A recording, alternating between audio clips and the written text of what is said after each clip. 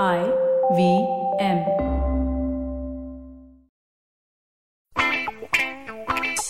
News Kids on the Block. We bring to you stories that top the nation's papers, fresh from the IVM and its 10 international school desk. Hi, I'm Kavya. And I'm Anya, and welcome back to this episode of News Kids on the Block. I will take us into the first story today, which is it's got to do with COVID, but it's not really a COVID update. It's more of a vaccine update. So 2 months ago, the third dose of COVID vaccines became eligible to healthcare workers, frontline workers, and those above the age of 60.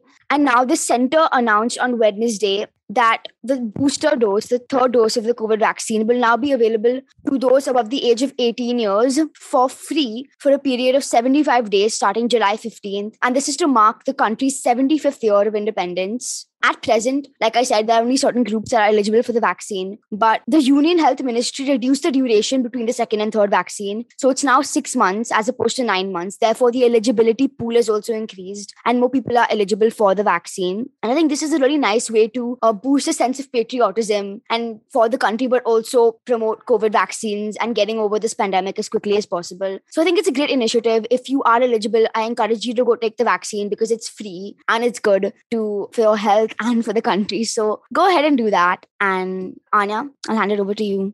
Thanks so much, Kavya. Yeah, I think the vaccines are truly the next step for us to fully rid ourselves of this pandemic. Our next story for you today, well, it's kind of crazy, okay? Recently, the currency euro has fallen to the parity, reached the equal amount as the US dollar for the first time since 2002. So basically, that means that €1 and $1 is the same. About a month ago, we didn't cover it, but you might have read about how the Indian rupee reached a record high to match the dollar. It was almost close to 80 rupees. And now it just shows us that the dollar is just becoming more at getting a higher and higher rate as it's equaled the euro. The euro is used by 19 different countries in Europe. And it has slumped more than 11% this year as the dollar strength has been almost unmatched, according to New York Times. So yeah, this was a really interesting story. And there's a New York Times article that talks about the history of the euro and how it was introduced in 1999 in order to bring, and I'm quoting here, unity, prosperity, and stability to the continent after wars that plagued, the 20th century, both the world wars, etc. Their goal was to essentially have this common institution that would allow people to work together and work collectively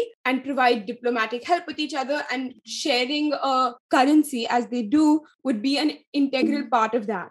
But that being said, as Ibrahim Rabari, the global head of foreign exchange analysis at Citibank, said that this outlook remains very positive for the dollar. And it just shows us that the US and the dollar is just getting stronger and stronger and stronger. And I think it's just really interesting as a concept, because if you've ever traveled to a foreign country, you'll always try and calculate backwards. Okay, I'm spending $2 here. That's 75 plus 75 rupees. And we've always kept, and I think for 20 years, that's longer than we've been alive, Kavya, this rate has been the same. So I think it's psychologically kind of confusing to think about. And the most interesting part about this story to me was that the euro fell, the dollar didn't rise, which means that basically Europe became less expensive rather than America just constantly growing, which it is regardless. So I thought this was a really cool story because the euro and the dollar are the same. That's the entire thing. Anna, it is actually pretty cool. And yeah, we'll take a short break and we'll be right back on News Kids on the Block.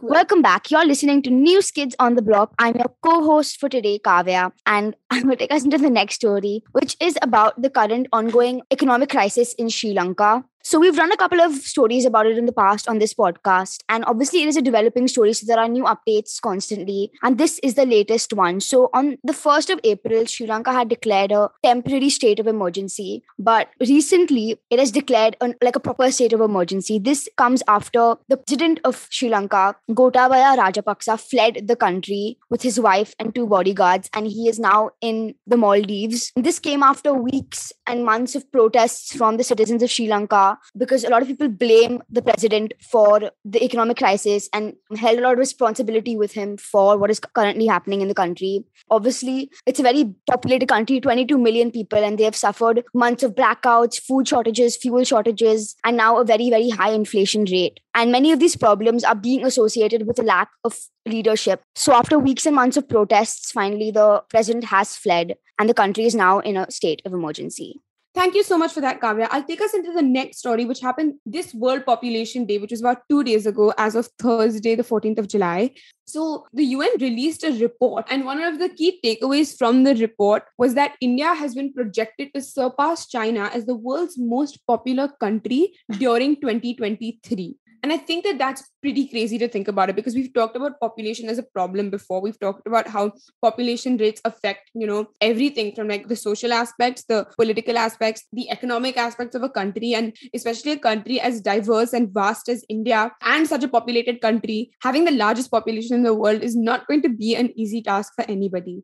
So this report stated that by this November, that means November 2022, which is less than 4 months maybe, the planet will house 8 billion people. And it said that more than half the growth that occur in the next 30 years will happen in just 8 countries, being the Philippines, Tanzania, the Democratic Republic of Congo, Ethiopia, Egypt, Nigeria, Pakistan, and India. There have been projections that as India's population will grow, there will be at some point an overtake with China. But regardless of that, 2023 is quite soon, don't you think? China, as the most populous country, they've also implemented so many policies in the past, like the one-child policy, just to name like the most iconic one, I guess, have attempted to stem the population, and it hasn't been very successful because right now China has one of the lowest fertility rate in the world, putting it at about 5 children per woman. And they've also announced that their population is going to be declining in the next years much faster and earlier than they had previously thought, according to the BBC.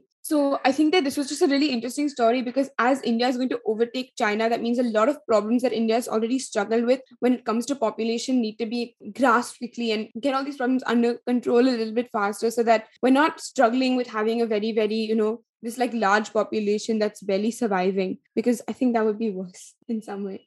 The UN Secretary General Antonio Guterres said that this is in a statement that this is a shared responsibility to care for our planet. Kavya, do you want to add anything?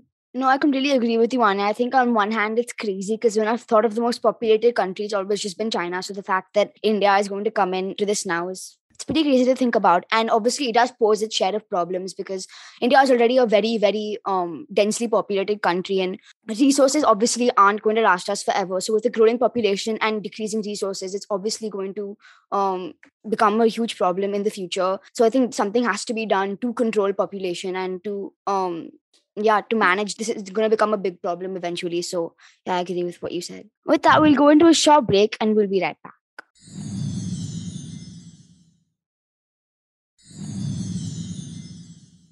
Welcome back to News Kids on the Block, where we bring to you all the top news updates of the week. The next story that I'm about to go into is perhaps one of the craziest stories I have ever heard, ever.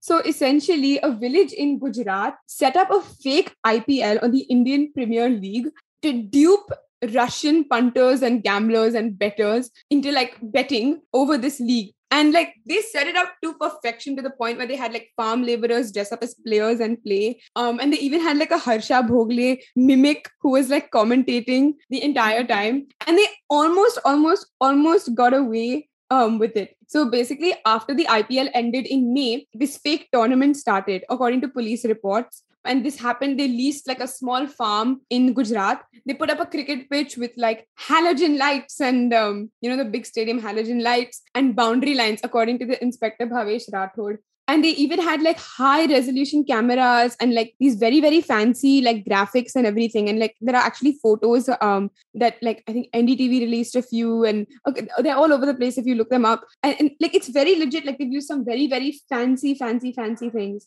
They paid everybody about 400 rupees per game. And they had a YouTube channel called IPL on which it was all broadcasted. They used, I think this was all because of COVID, but they used these sound effects for clapping and cheering and booing and all of this stuff.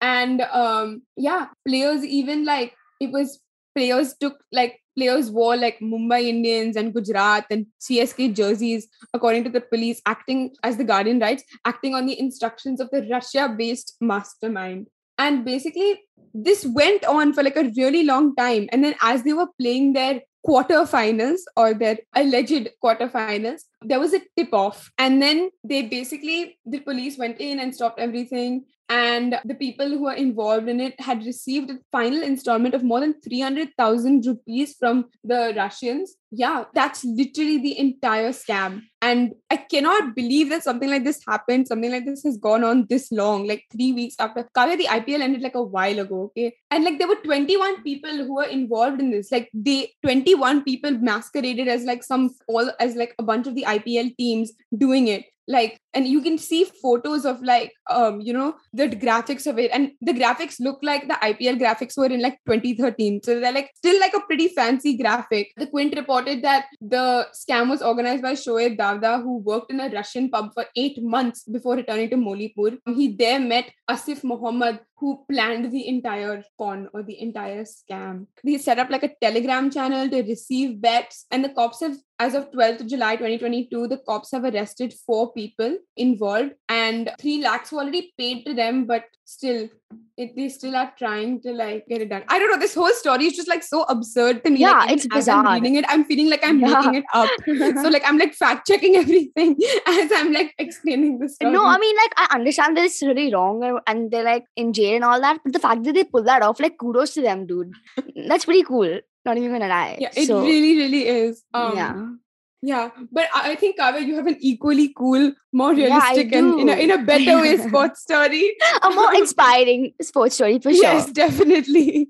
Okay, so this is actually it's a good story to end the episode on. It's a great note. So it's about a 94-year-old woman named Bhagwani Devi who created history by winning a gold medal for India in the 100-meter sprint at the World Masters Athletics Championship 2022 in Finland. She is from Haryana and she ran 100 meters in 24.7 seconds and clinched the gold.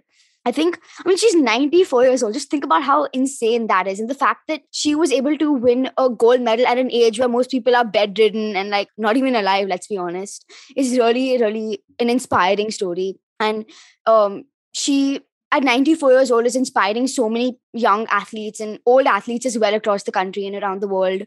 And I mean, yeah, I think it's a really heartwarming story. It's a really inspiring story and something that we should all think about when it comes to achieving our own goals and our dreams, and thinking about the fact that age doesn't really have a limit as long as you work hard and you have your mind set on what you want to do. I think when I was reading the story, I also read like she ran it in like about 24 seconds and a bit more maybe, which is like pretty fast. Honestly, like, I mean, who are we to say? It's not like we can run.